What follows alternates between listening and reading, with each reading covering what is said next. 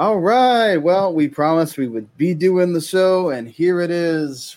World Cup draw is over, and we know where all the teams are going to be playing, except for obviously the ones that still have to be playing in playoffs. But playoffs, it's definitely gonna be some being played. But the big one is obviously for us the USMNT national team, where they're going to be at. We already know the three teams they will be playing against, obviously Mexico as well, Canada, and you hope Costa Rica, but that one's going to be a tough group to be in. And, we're going to go through all the groups. We're going to give our way too early predictions, way too early predictions. And, obviously look at, CONCACAF's chances and everything else. Could there be somebody making a run? So, in general, let's not talk about whatever the heck that was before they started the draw. Some of those images, I'll tell you what, what did you think about, I guess, the draw in general, just after it was over, looking at all the groups, the way they're named? I mean, some of it I kind of wasn't too surprised because I was luckily enough or able to be up relatively on time, and I tune over and I see this very kind of quirky musical performance, but I was able to live tweet and follow along, and I'm like, you can kind of see which one's going to be a bit of a group of life. I can't quite say a total group of death. And when we get to Group B in particular for the U.S., I ended one of my last for something to notice. But overall, it was a good draw, really all around. There's a lot of good matchups I'm looking for. Yeah, that's one thing I would say. It feels very balanced. Like you said, there's not really a group of death where it's like all four huge teams and like you would tip your cap to all of them. I think totally, when you look at it, I mean, you can make the case for some, but then you can also look at it and say, what about that team? They're not as strong as they used to be, but there's a lot of just really good competitiveness in all this. And like, I really hope that does bear fruit. We don't wind up we're really hyped and then you just have a bunch of blowouts with some of these teams that, you're thinking they're going to do well. And some, historic matchups we're looking at, all this stuff. Like, you love when those things bear fruit in the group stage. You get to see that already.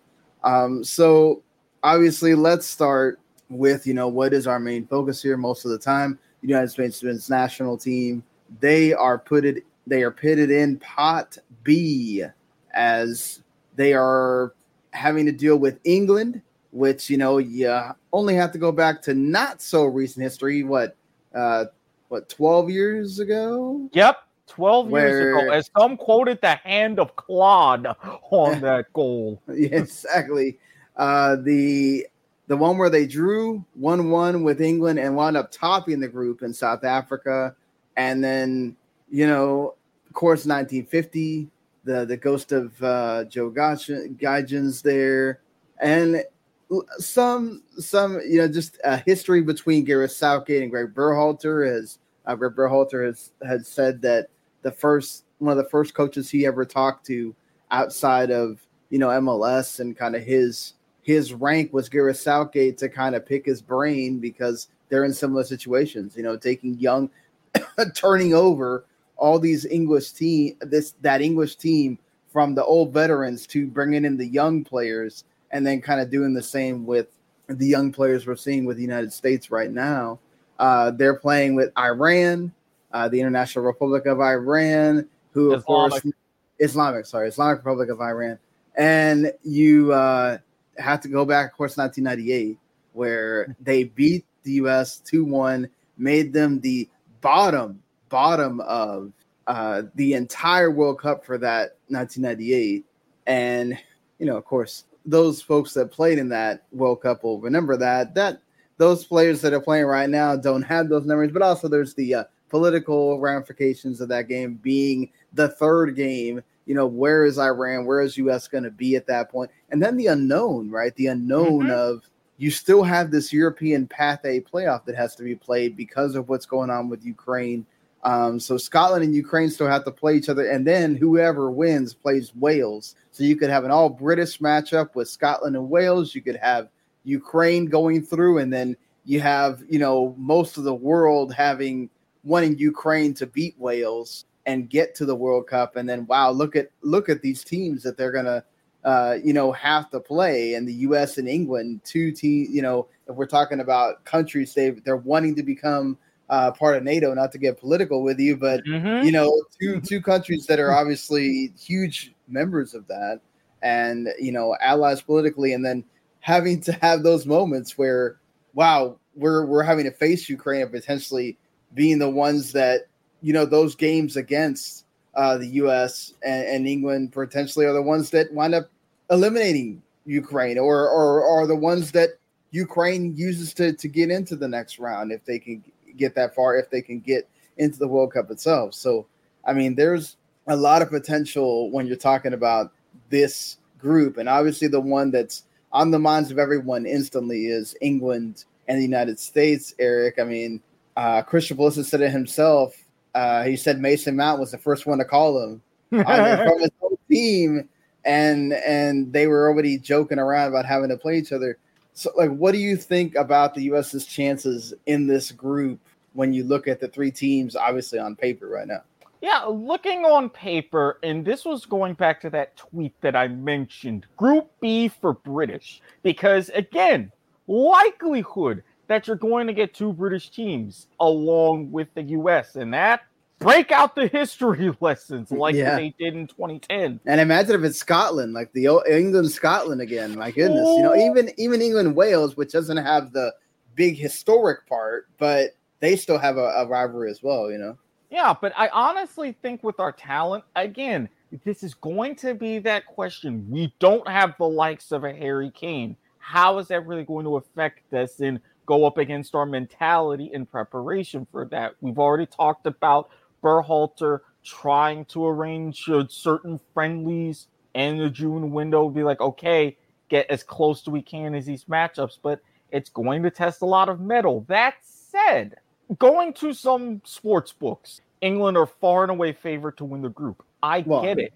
England are second favorites now with France to win the whole thing. So that's, Exactly. But as I said before, thinking back to a tournament like South Africa, can I see the U.S. getting second in this group, making the knockout stage? Absolutely. It's going to be a tough test, especially going into that third and final match. But I think we've got enough there with us, especially when we're fully healthy, to at least get it done. 5 points, maybe 6. I don't know.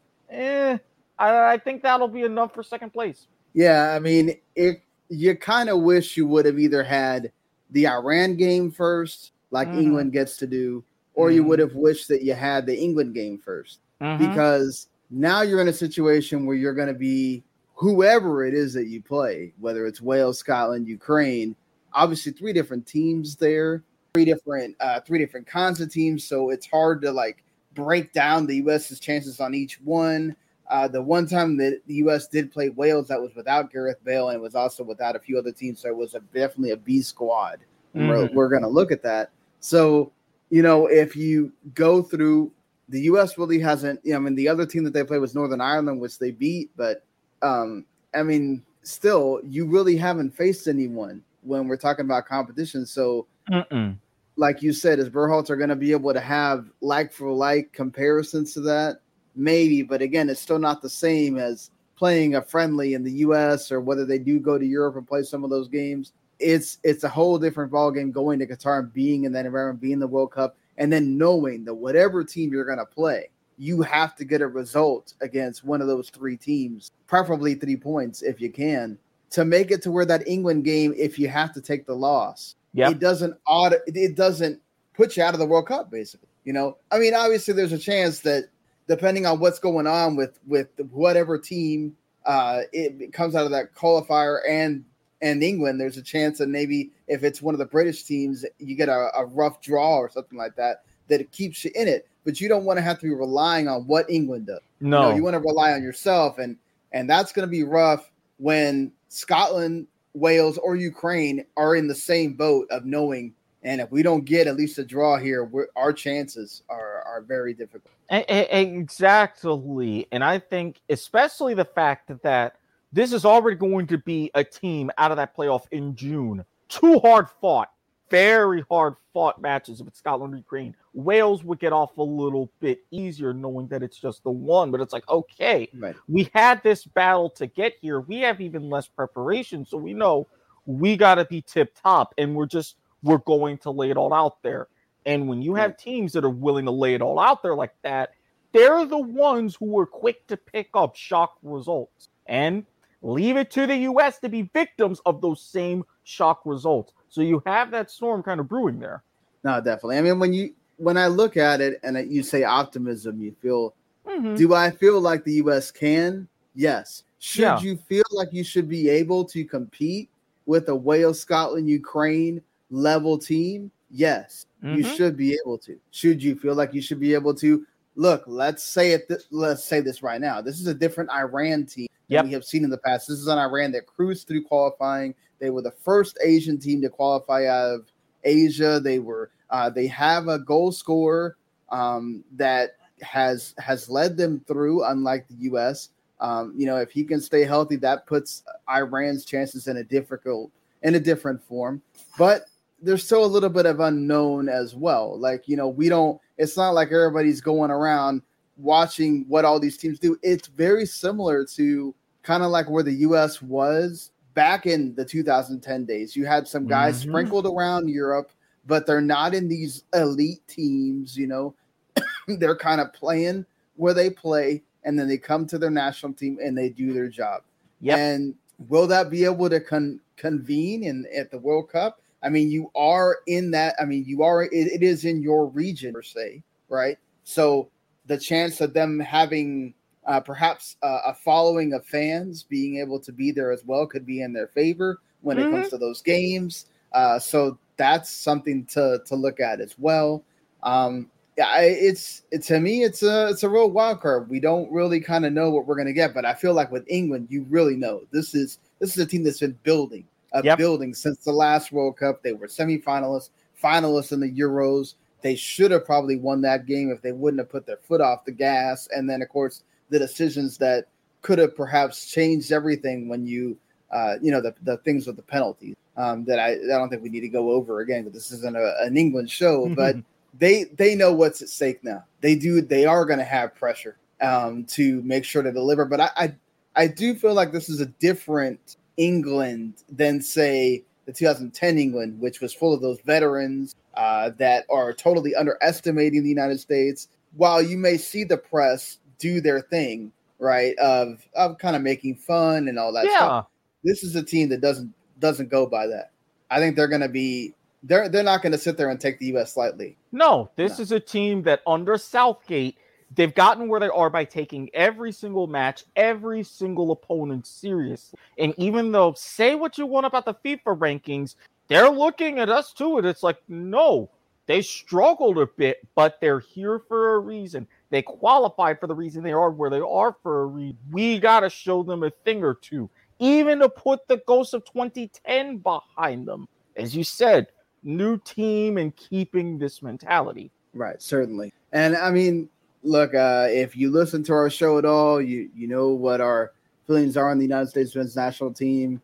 We are obviously, from the United States. We're going to be rooting for that team when it comes to the World Cup. We're going to try to be looking at things from both perspectives. But I don't think we need to belabor the point here. We talk about the United States men's national team a lot. A lot can happen in 7 months. We don't know who's going to be there, who's not going to be there, who's going to be fit, who's not going to be fit. Like, it's very difficult to compare what teams are going to be at that time to be able to really say, oh, man, is the U.S. going to be at full strength? Because England has so much depth. I think Greg Berhalter made the joke, the claim of, look at England's right back depth. I mean, they go 5 deep.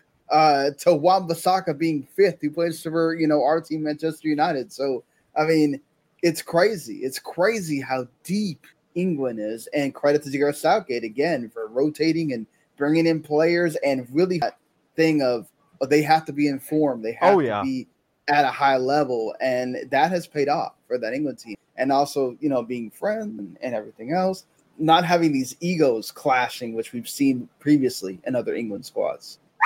Yeah, everybody pretty much, they have their role. Some of the guys are teammates, and it's back in like the beginning days of the Premier League where you had a lot of English national team players. So you have a lot of that familiarity, as you said, an entirely different atmosphere, and that has really helped. It's like having a guy like Southgate who's been through the fires, going back to his career versus in England.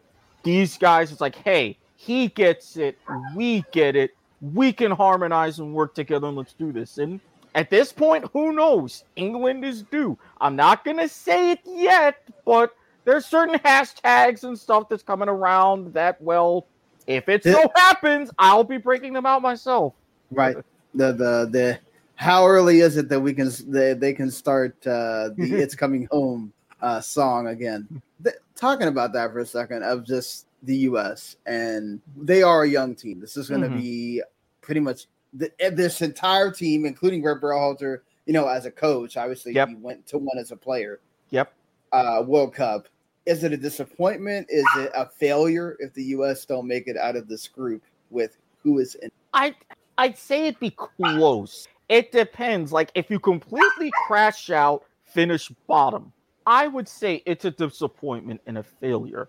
But if it comes down to a good effort, maybe tiebreakers, goal difference, something like that, and you see 3 great games, but you're just on a knife edge, I really wouldn't say that that's that much of a disappointment, because it's about not just getting the results, but getting this experience now, as we talked about last time at the end of qualifying of the Costa Rica match. Get this experience now ahead of 2026 as well. Go do something, be significant, win and make a run, but you at least know, hey, the more you can get in your pocket for 4 years from now, the better off you are. No, certainly. This is the goal, right? To get as much experience, to get as much out of these games as you possibly can, and see some kind of progression, some positive progression into that 2026. But really, I kind of feel like you are going to be, the players I was disappointed, but of course, you are going to be disappointed missing that World Cup and then seeing all of this, like this huge change for the U.S. men's national team, and to have these young players and everything else, and then they don't get out of the group, a group that you could feel optimistic about. Again, it's not something like where you feel like it's cake, which I really don't know if we have that. Maybe the next team we're going to talk about perhaps has the closest thing you could have to that. As far as where you really should expect that they are going to be number 1 and 2. But I think for these players, you would really hope to at least get them. You would want to see them go in a round of 16. And considering who's in Group A, if you can even win the group, look at who you could potentially be facing. Yes, they're the home team, but you'd have to think you would like that matchup. If you're the U.S., if you're playing Qatar.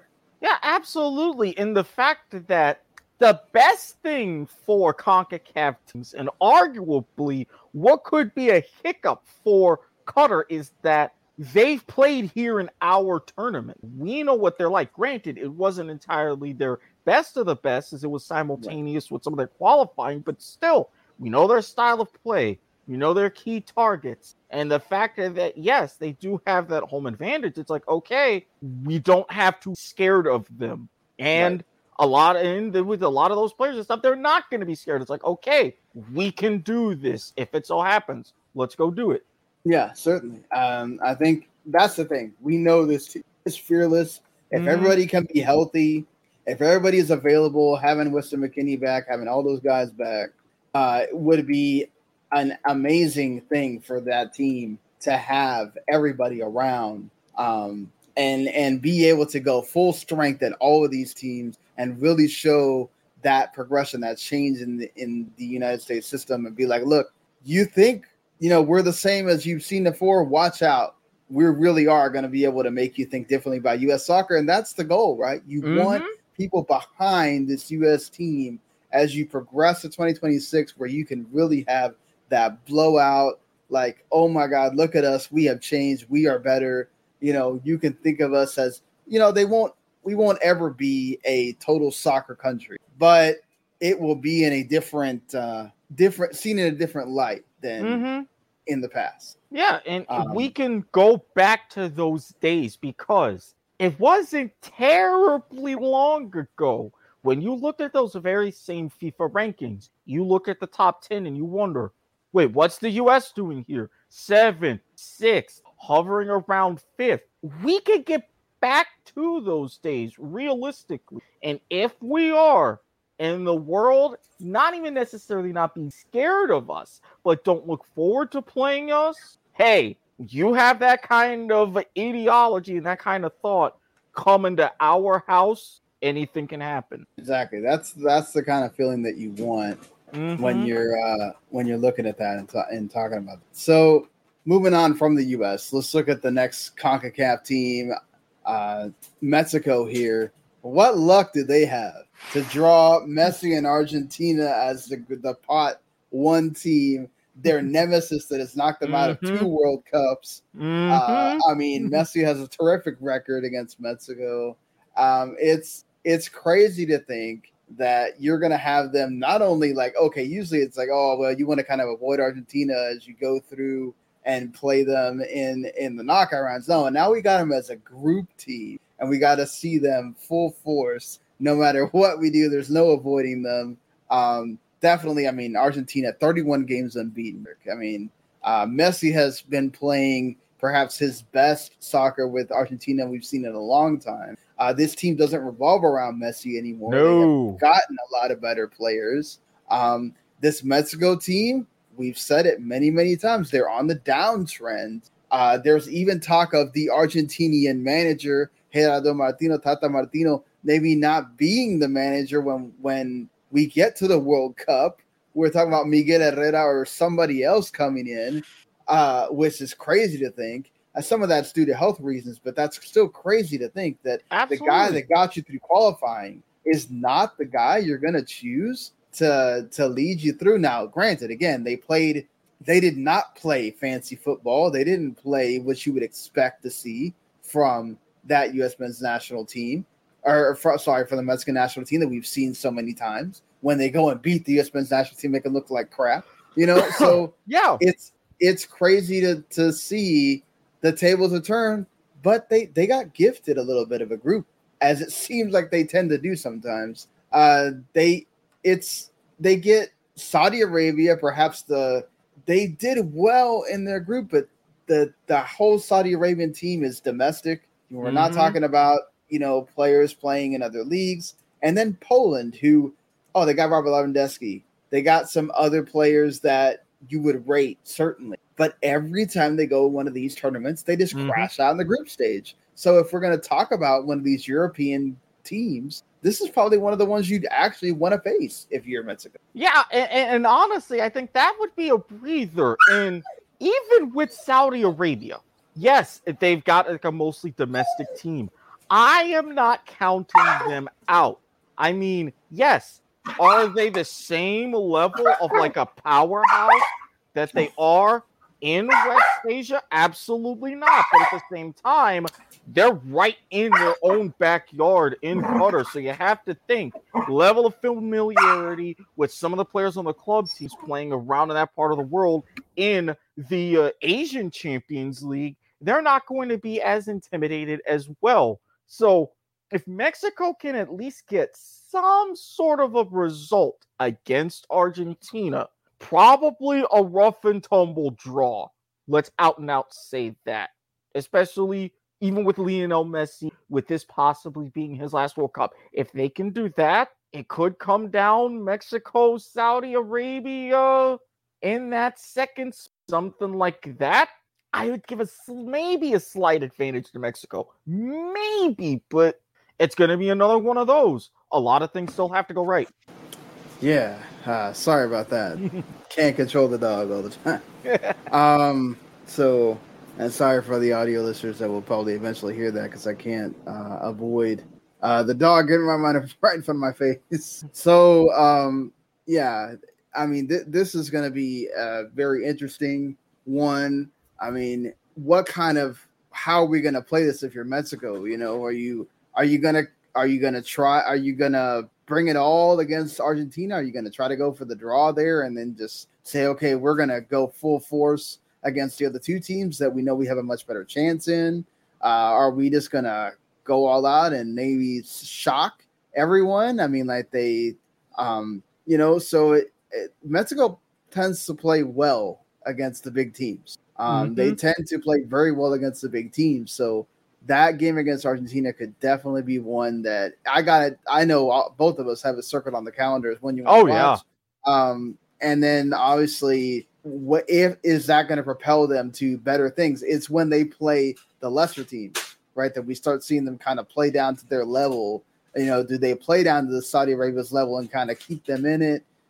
Do they get a scrap with Poland and leave it late or something like that? What Mexico team are we going to get from now to 7 months from now? Like where the U.S. has had its bright spots, where we've seen them look good. We've seen them look competent. Mexico really hasn't had a game where you go, that's it. That's the spark.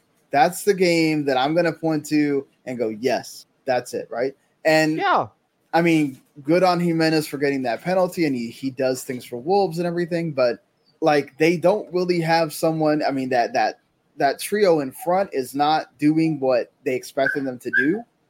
You have Edson Alvarez doing great things. You have Hector Herrera doing some much better things with Atletico Madrid. The talk of selection for Tata Martino has been a huge deal, but he keeps picking all the like older guard. They call them vacas sagradas in Spanish. The sacred cows, the ones you can't move ever, even though you should move them. So is he and I think that's part of it as well, right?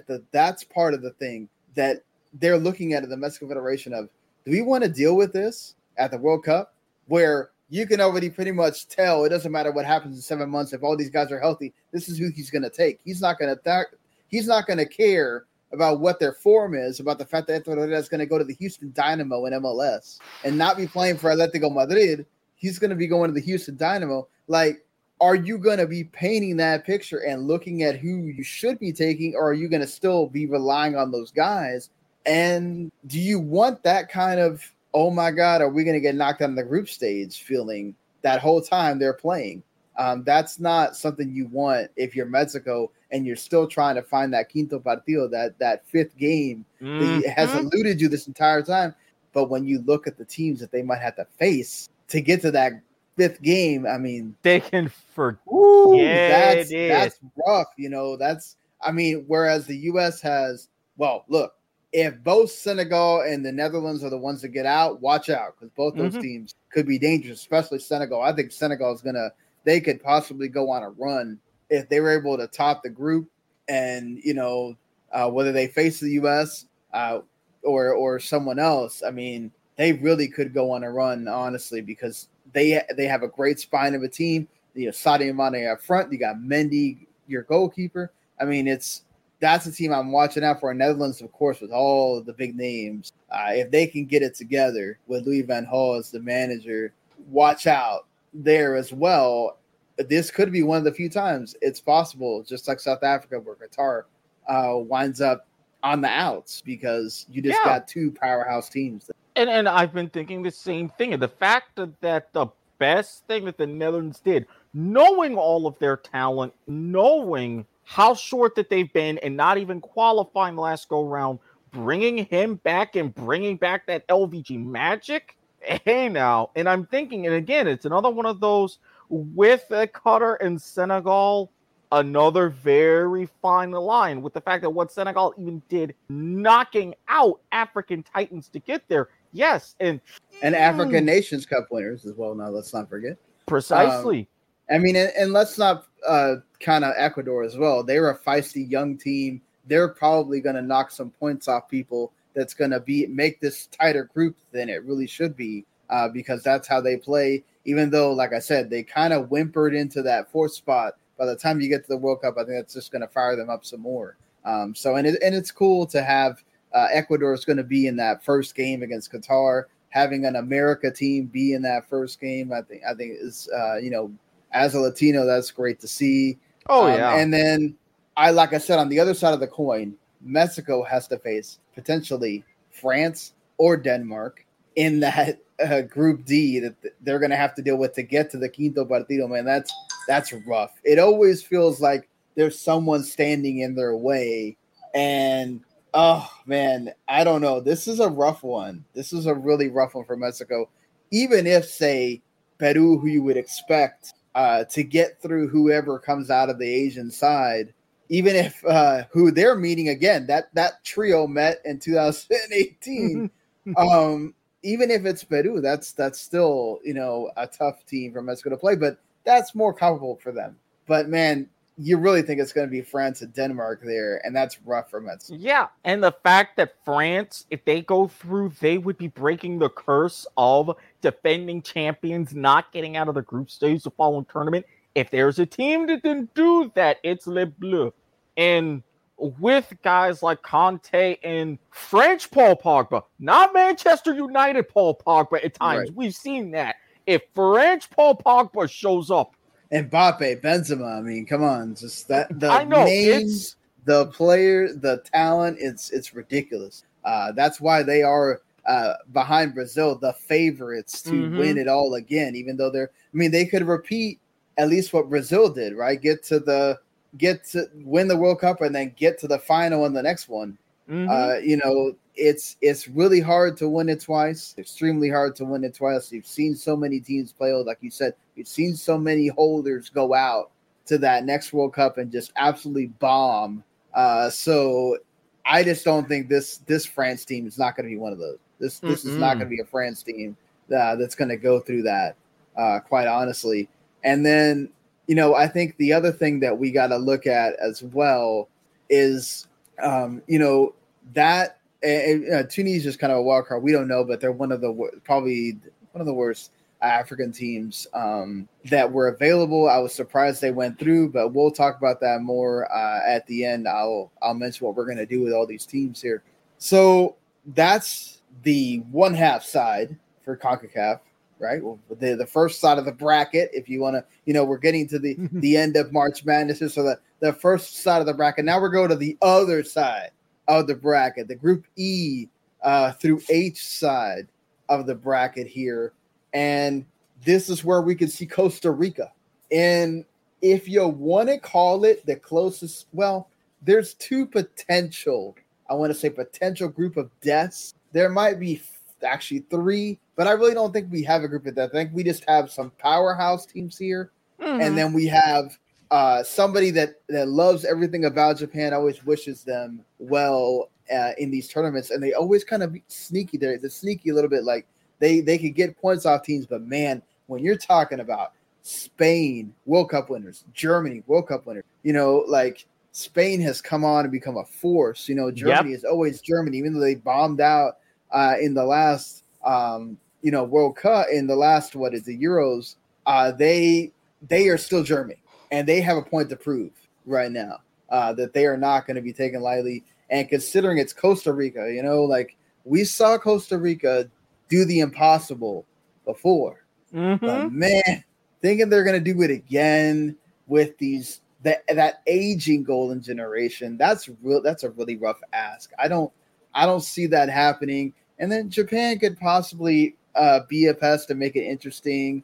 I think Japan's going to do a lot better than a lot of people think. But when you got Spain and Germany, man, that's hard not to say that it's going to be those two. Yeah, I mean, for number one, you've got a very still defensively based, but still kind of moving away from that somewhat in Spain. And then Germany. All you have to say, a Gemeinschaft. I was hoping for a Germany-South Korea repeat because of the meme from 2018. We didn't get that, but still, Germany has those kind of results, sort of underestimating teams going into like crutch stages of the World Cup in mind, and they're not going to do the same thing like that against Japan. So it's like, okay, you're going to have another class of European Titans there and make sure both of those teams get out. I agree with you. Japan, maybe memories of '02, getting something going, having a fight for that second spot, but I realistically think third. And I feel bad for Costa Rica because where with all of this could they feasibly get any sort of result? Maybe a point? I don't know how much more. Yeah, that's a rough ask for Costa Rica. I don't think they are not fans of this draw at all. I mean, I think you certainly are fans of like the teams you're gonna get to face. Like what I mean, talk about these two like legends of the sport, and just the coaches, the players, all of that you're gonna get to face there. But that's a rough ask for Costa Rica, unfortunately. Whereas that Costa Rica 2014, right? You had the pieces, right, of these Costa Rican players, like the important ones, and especially Brian Rees coming onto the scene. He was younger then. Man, I know Keylor Navas is there, and he's got a chance to keep you in the game, but I just don't.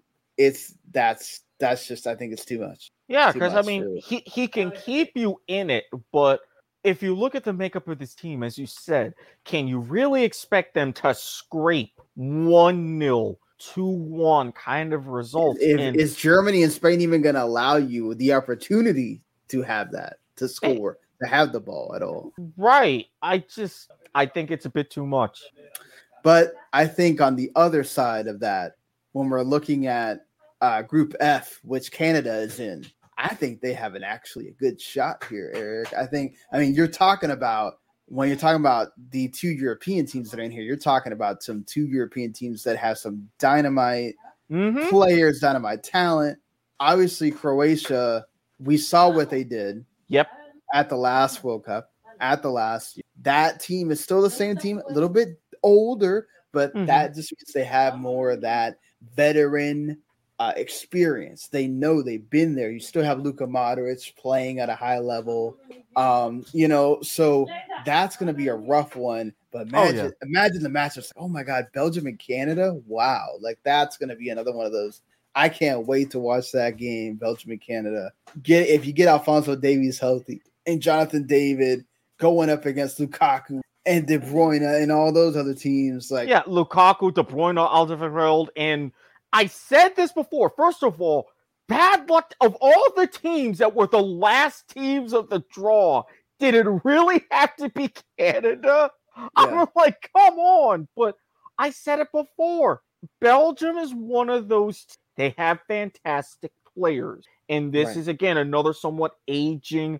You wonder, is this their last run or another run of their golden generation? And you look to yourself, even though they have the hype, even though they're number one, is it another one of those teams where the whole isn't necessarily greater than the sum of their parts? And I think Canada can take advantage of that.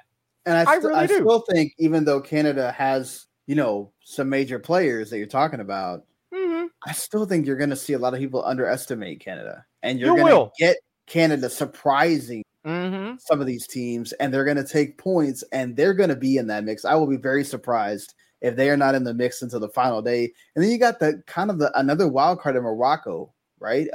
They've got some significantly solid players. You got Hakimi. If Ziyech decides to unretire, that changes Morocco and makes them an even better team. And that's another team that could really be in the mix that people are going to be underestimating. And man, this makes this group so interesting because you really could see any of these. I mean, you would think from paper, Belgium, Croatia, right? But I really think Canada is going with John Herdman as a coach, who is a terrific coach. He's got that mind. He thinks about it. He really puts them in the best position to win. And I always I don't really see that they put a step wrong when it comes to qualifying. The way they qualified, top of the group, everything. Like Canada, I just feel like more people should be tipping them to get through because they're going to surprise these teams here. Yeah, I mean, Canada, even with like the tail end of their 2 losses, those were the only 2 losses of the octagonal. And if you look at how they qualified this time around versus how they qualified in 86, what did they do in 86? They were top of the group. CONCACAF champions. Even got a trophy for it. Right. So, I mean, different United States at that point, and Mexico were also hosts. Yeah. So, But I mean, it's like, okay, we have this feeling again to where we've got the true Titan, we can beat them. And I highlighted this on Twitter. We don't have a serious group of death, but I'm looking at this group and it's like, this is really the best thing that you have towards a group of life. I can make an argument for any of these teams, especially Canada. It's like, okay, this happens. They can go ahead and make the knockout stage and see where we go from there. Yeah, and I definitely think the next group as well has that opportunity of, who's going to be first, right? Yep. Brazil, and more Brazil again.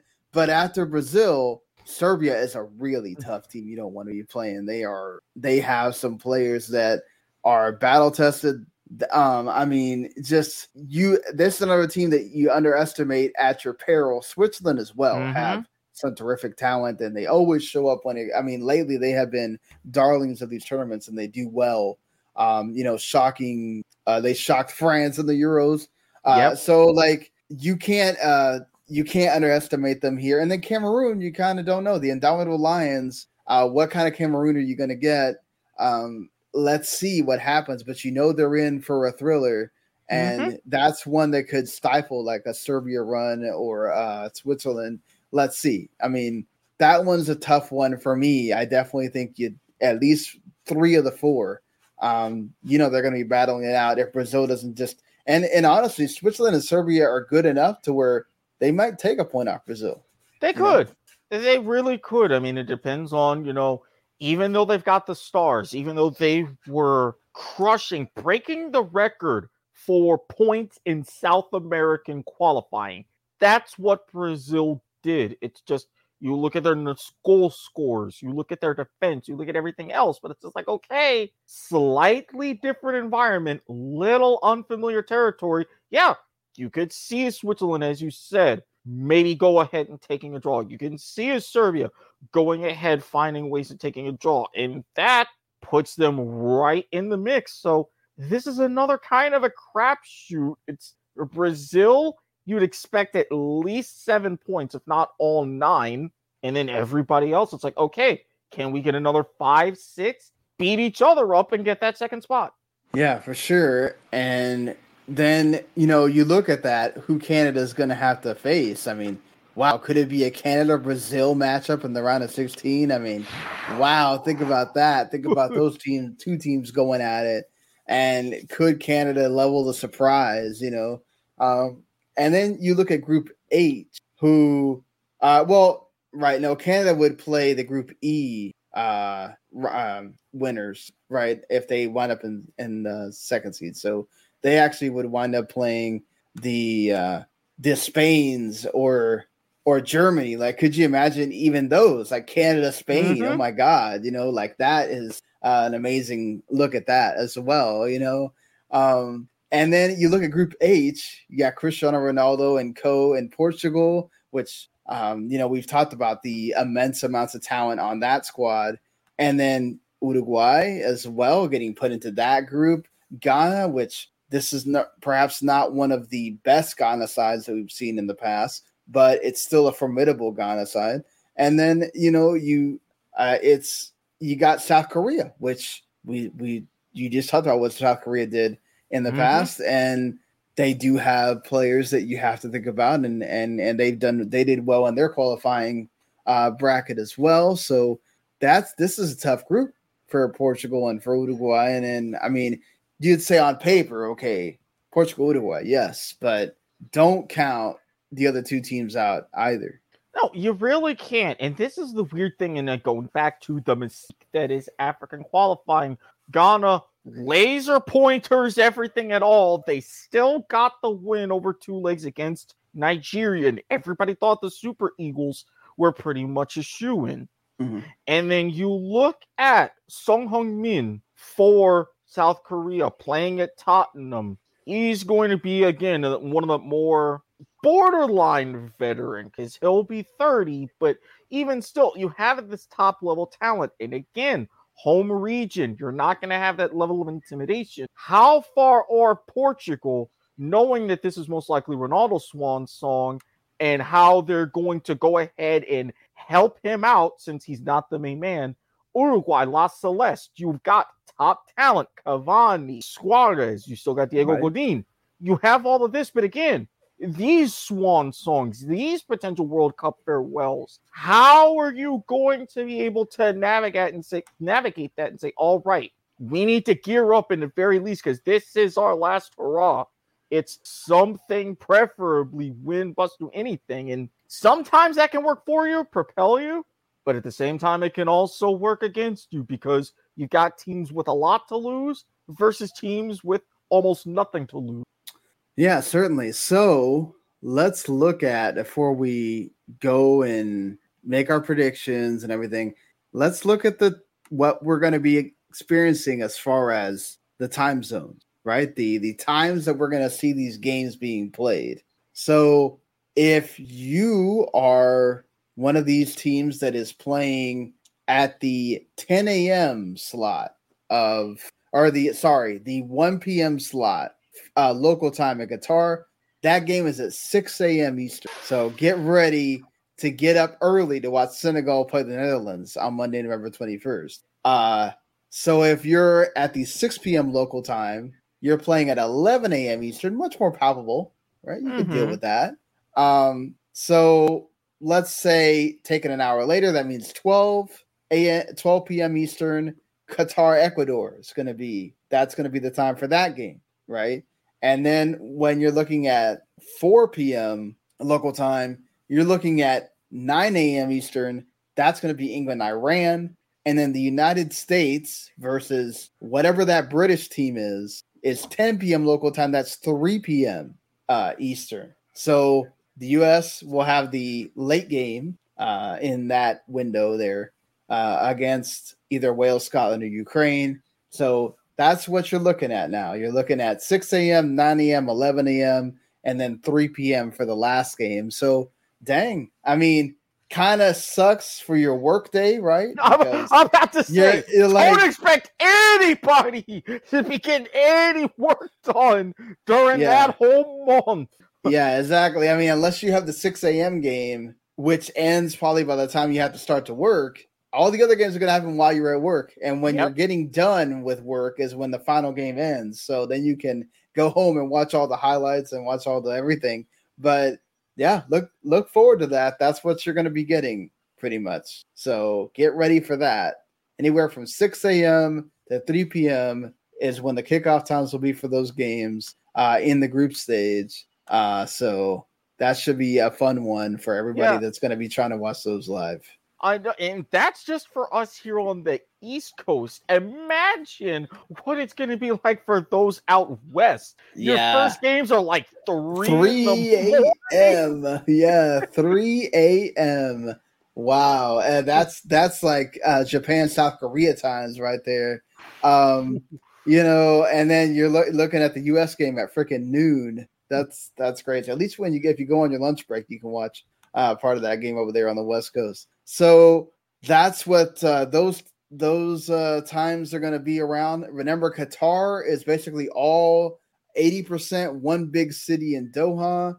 All the stadiums are like basically 45 minutes from each other, all in that, like, you can go to multiple games and you could potentially go to all the games really if you wanted to, which is kind of a cool thing. Most of the time you don't have that because you have these big countries that you have to go to other ends of the country to be able to, so that's an interesting thing that we're going to have to see. Basically, you're almost like in a hub. Oh, right? yeah. Like in a World Cup hub, almost like, so we'll be kind of crazy to see how everybody convalesces with that. Like, there's not going to be any, like, if you want to go out to the desert to be away from everyone, I guess have fun with that, right? But are you really going to go do that at that point? And especially with the improvements that they've made with like public transportation, different shuttles and all this and that, they call it for what you will, and everything that's been highlighted as preparation. I mean, let's not forget the terrible things with the migrant workers. Yeah, and this is what I'm saying. The deaths that have happened there. All of that, this has had an unfortunately great human cost, and that's going to come up in the tournament. And it's a lot of that tragedy, and you would think for all the good that they had set up, they could have done this in a better way in that big, grand sense. But for something like this, it's like, wow, convenience at an extremely high price. Yeah, and then also get to point out on my birthday, Black Friday, England versus the United States in that late game window again. There's that November 25th. So yeah,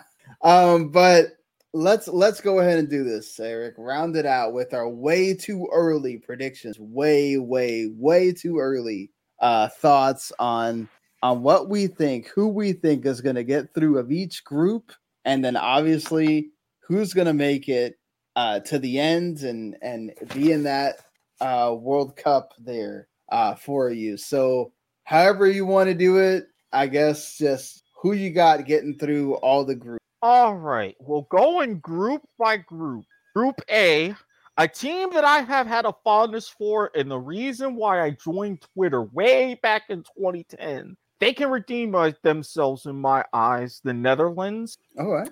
I am going to give a razor's edge and say Qatar, by the slimmest of margins, does not do what South Africa did, and they qualify. Barely, but they do. Oh, okay. Like that's interesting.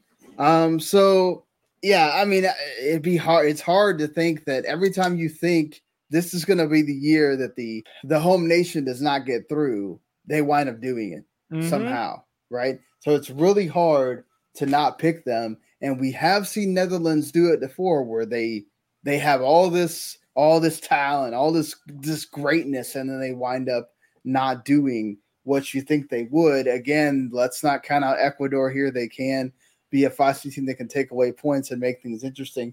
But for me, like I said before, I think Senegal is going to be a team to watch for this World Cup. If you talk about a surprise package, I think Senegal has to me, they are the best of the African teams. And honestly, if they don't go through in one of the spots, I think I'm going to be really shocked, honestly. And I think for me, I'm rating them that high that I've got them going in the first spot, winning the group, and then Netherlands going in second. I do think this is going to be a really tough ask for Qatar, even though, again, they looked good in the Gold Cup. They have looked better than anybody thought they were, with a lot of the, different kinds of talent. It's not very, not domestic talent. It's brought in from all around the world, obviously. But still, it's hard to always say the host nation is not going to get through. But for me, these are two teams that I think they're just too good. I think they're too good to not go through. And I think Senegal is going to surprise people, like I said.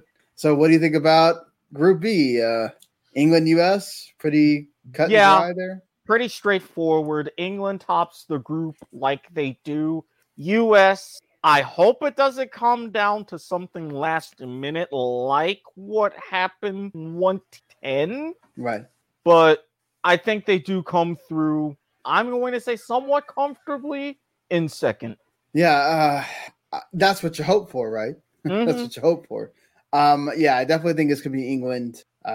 They have, as I've already said, they have continued to grow every time they have one of these tournaments. It's very hard to think, with how deep they are, how good they are, even if some of these good players go down, some of these great players go down, they have players that are equally just as good that could take their place. And that's one of the things that you have to look at when we talk about being 7 months away and being a large bulk of a season, almost half a season we played of the European season, and then, big parts of the MLS and other,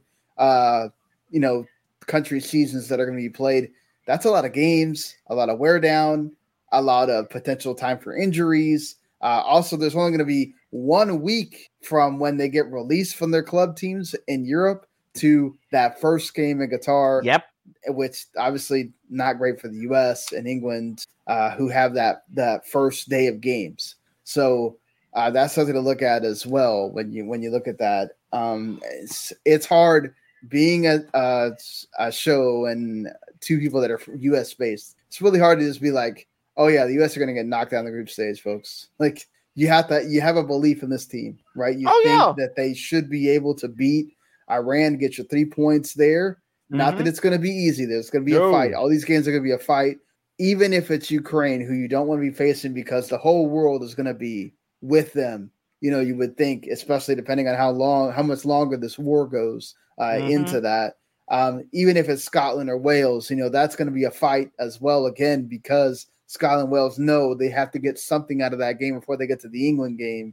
And then, I don't think Iran's not just going to be this whipping boy that's going to just be like, oh yeah, let's everybody come and take your 3 points and go away. No, it's very likely they could get a draw off someone, and that could really be what makes the deciding factor. I just think with this young group of talent, they're going to come in here, they're going to surprise some people. And now I don't think they're going to be taken lightly as they have been in the past. There's going to be people knowing where a lot of this group comes from, the teams they play for. But I think they're also going to be able to, with that cohesion they have as a team with the gray, we've seen them improve. I think they will come to this World Cup and they will definitely at least get out of this group. So England and U.S. As well in Group B. I think Group C again is pretty cut and dry. Argentina, Mexico. I've got another bit of a shocker. Okay. I think you're half right. Argentina goes. I'm actually going with another one of those local teams. I think Saudi Arabia. Again. Really? Not really? the Asian powerhouse they once were. Okay. But quasi sort of a home pitch. All of the turmoil with Mexico, especially if they do go ahead and have that necessary change at manager, I think they're going to be too far thrown off, and it's going to be too much to overcome. You don't think they would actually play better if they remove Tata and put someone else in there? You think they're going to play worse? Maybe, because at some point, you could say, a new voice in the room, that's fantastic. But then at the same time... but they also haven't really been like rah Tata either, Every time you play a game, you get fuera Tata chance. Exactly. But at the same time, for as much as the fans want him out, and I understand that, the worst thing for a team is this all total, even if it's not an upending, you don't want to make a change like that at the worst possible time. And especially for the kind of preparation that's going to be needed, I think that's going to be more harmful than helpful. And I really think that's going to put El Tri in a big bind. All right. There's a big surprises there from Erik, So there you go. You got your first one. So Group D, I think as much as I talked about, and as you as well, we both have people that are Peruvian or are really big Peru fans. Yeah, we saw you in the chat there, Brian. Yes, yeah. I was talking about you. Yeah, we hope that they do want to make it to the World Cup, but it's just, man, this is a tough group. And again, they have familiarity with both of these teams, so it'll be going against them again, but man, France, the holders with all that talent, and then Denmark. Yeah. Denmark, they were great without Christian Eriksen. If Christian Eriksen can be there and actually play, oh my gosh. He's back. He's already scoring. It's like, come on. You talk about another one of those fantastic stories. France and Denmark. You think Denmark could pull the upset, or is it France and then Denmark? I think it's France and then Denmark. Les Bleus, way too loaded. And Didier Deschamps is like, look, I was fighting for my job, and I just won the nation. I'm going to go ahead. I'm going to make a gun for that. And he's going to start off by doing that as group winners. Spain and Germany, Group E, pretty cut and dry there. Yeah, as much as I like Japan, Japan's going to make it interesting. Give me Germany as group winners over Spain. Definitely can see that, obviously, but I'm going to go with Spain. I'm going to go with Spain, Germany on that. I think Spain has been looking much better every time we see them. I think, with the way we've seen Fernan Torres kind of come on the scene now, he's been goal scoring, and then the rest of that team has been just improving. I think you're going to, and then with those Barcelona youngsters getting another, 6 months or so to get even better, the Pedris and the Gavis, I mean, this is a team you don't want to mess with, I think, when you come to the World Cup. So, yeah, they could go either way, honestly, because, again, Germany has a lot to prove once again. But, right. Yeah, certainly. Group F is interesting. Who you got? I said that there are teams playing with house money. I said that there are teams, and we've talked about this, that too many people are going to underestimate. Care to sing it with me? Oh, Canada. Our home and native land. Give me the Reds as group winners over wow. Belgium. I'm calling it. My brothers to the north. Let's go. Shock the world. Y'all can do it. Man, that would be an amazing shocker right there. Canada topping the group against Belgium. I also have Canada going through, but I have them going in second behind Belgium. I really think Croatia is going to give a heck of a fight. Oh, absolutely. For being involved in that first or second the entire time. But I just think that age is finally going to catch up to them a little bit here. And with Belgium having all that pressure, they could certainly not even get out of the group with as much pressure as they have of like, oh, this could be it. This could be it. So that can either push them to go above and beyond finally, or it pushes them down and they just don't make it at all. Absolutely. And it's one of those times, and if they think first result doesn't go their way, and then it's a second, and then it's going to be those creeping thoughts, underwhelming, time's running out, and that just becomes a feedback loop mentally.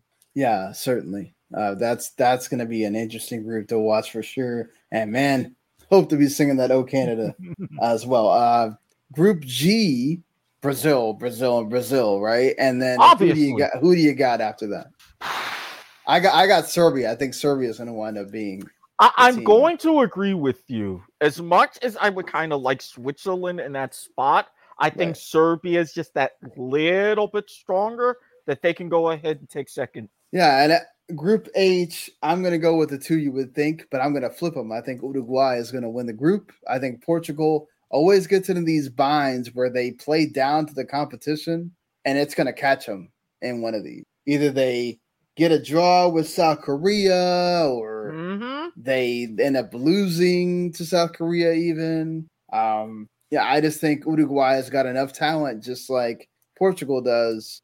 They could cancel each other out, make that game a draw, and then the way it's difficult because Portugal have had times where they look like the Portugal you think they should look like, and then they have times where Fernando Santos makes them play this ultra defensive game, and it's just like, man, what is this? They have all this talent that is being way too defensive. So this is another one that's I think it's going to be a mild shocker because I think back to Uruguay and Ghana in that epic knockout match. The hand of Luis Suarez right there. Exactly. Yeah.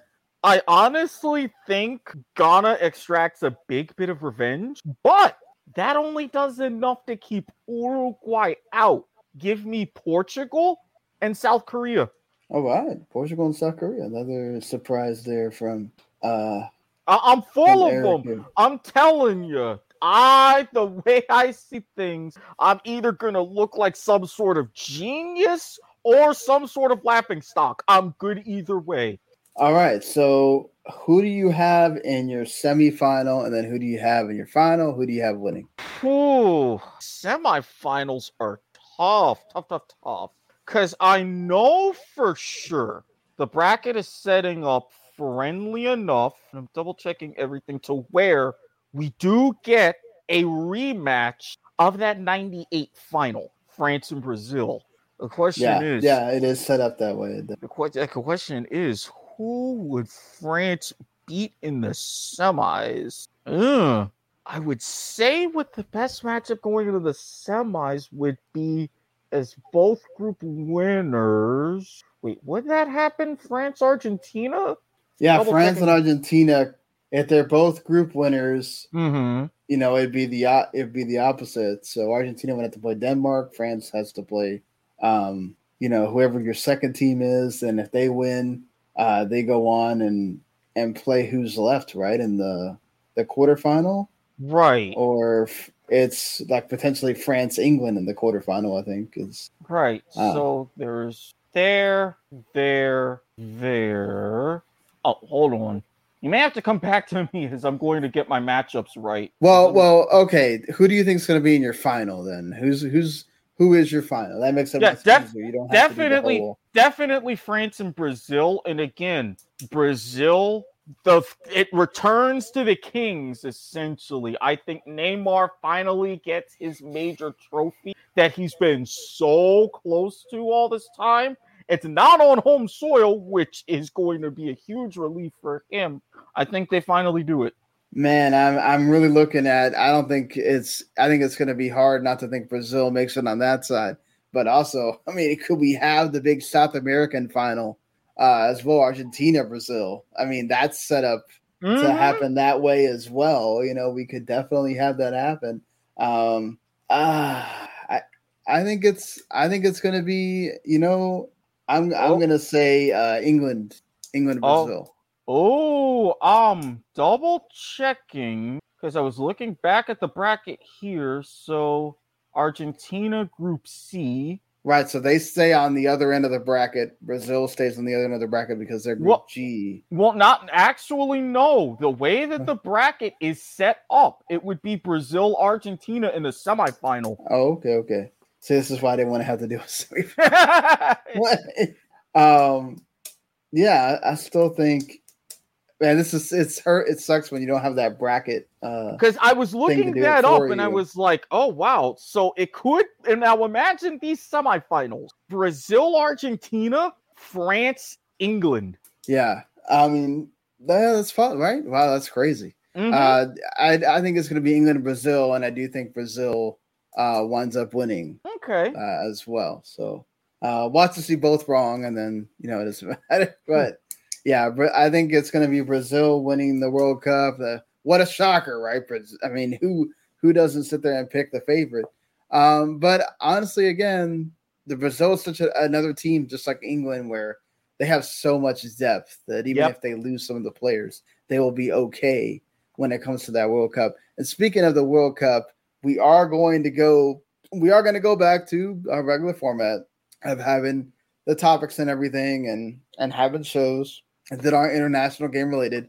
But we are going to, after this month, start taking closer looks at each one of the teams as we get into this slow build up to the World Cup in November. We'll talk about their histories in the World Cup. Talk about some of the players, look at how they play, examine, how we've seen how they played in qualifying, all of that. And, we'll go team by team until we get closer. Obviously, once we get the actual teams and who is going to be representing those teams, we will, examine that and everything. We'll obviously still have a preview and all of that once we know who's actually going to be there as far as the players are concerned. We'll have another predictions closer as well, but we'll get to compare and contrast. Now, does anybody make any big changes based on who actually shows up in those final 20? Now they're thinking about having 27 players get to go instead of 23. Because I heard originally 26. I think, especially with the managers like Southgate looking at the Premier League saying, "Hey, we need a bit more time to get together before our first game, and before we have to get there, 27 would be a good number." Right, and then you had the 5 subs as well, which many of the leagues have adopted. So we will again see what things are like as we get closer. We will be talking about each one of the teams as well. We will be back pretty soon here for the first of our regular editions, but hopefully you've been here with us through the journey with the USMNT national team and CONCACAF. Now we talk about the draw, and we'll be talking about more things when it comes to the World Cup. Hit like, subscribe, everything else here on the channel. You get it anytime that we do a show. Of course, this is just part of the W2 Network. You get any time that somebody does a show, whether it's my video game show that's aside from this, Eric, with all his shows, Point of Viewer. You get the Life is Like a Game show. That the league to the max or whatever when that comes back. A new show, the Nielsen ratings has just started. So, and then of course all of Bradlett's stuff. He just did the NXT show, and of course WrestleMania being today and tomorrow. So the big one that everybody is waiting on for wrestling is upon us right now. If you care about that.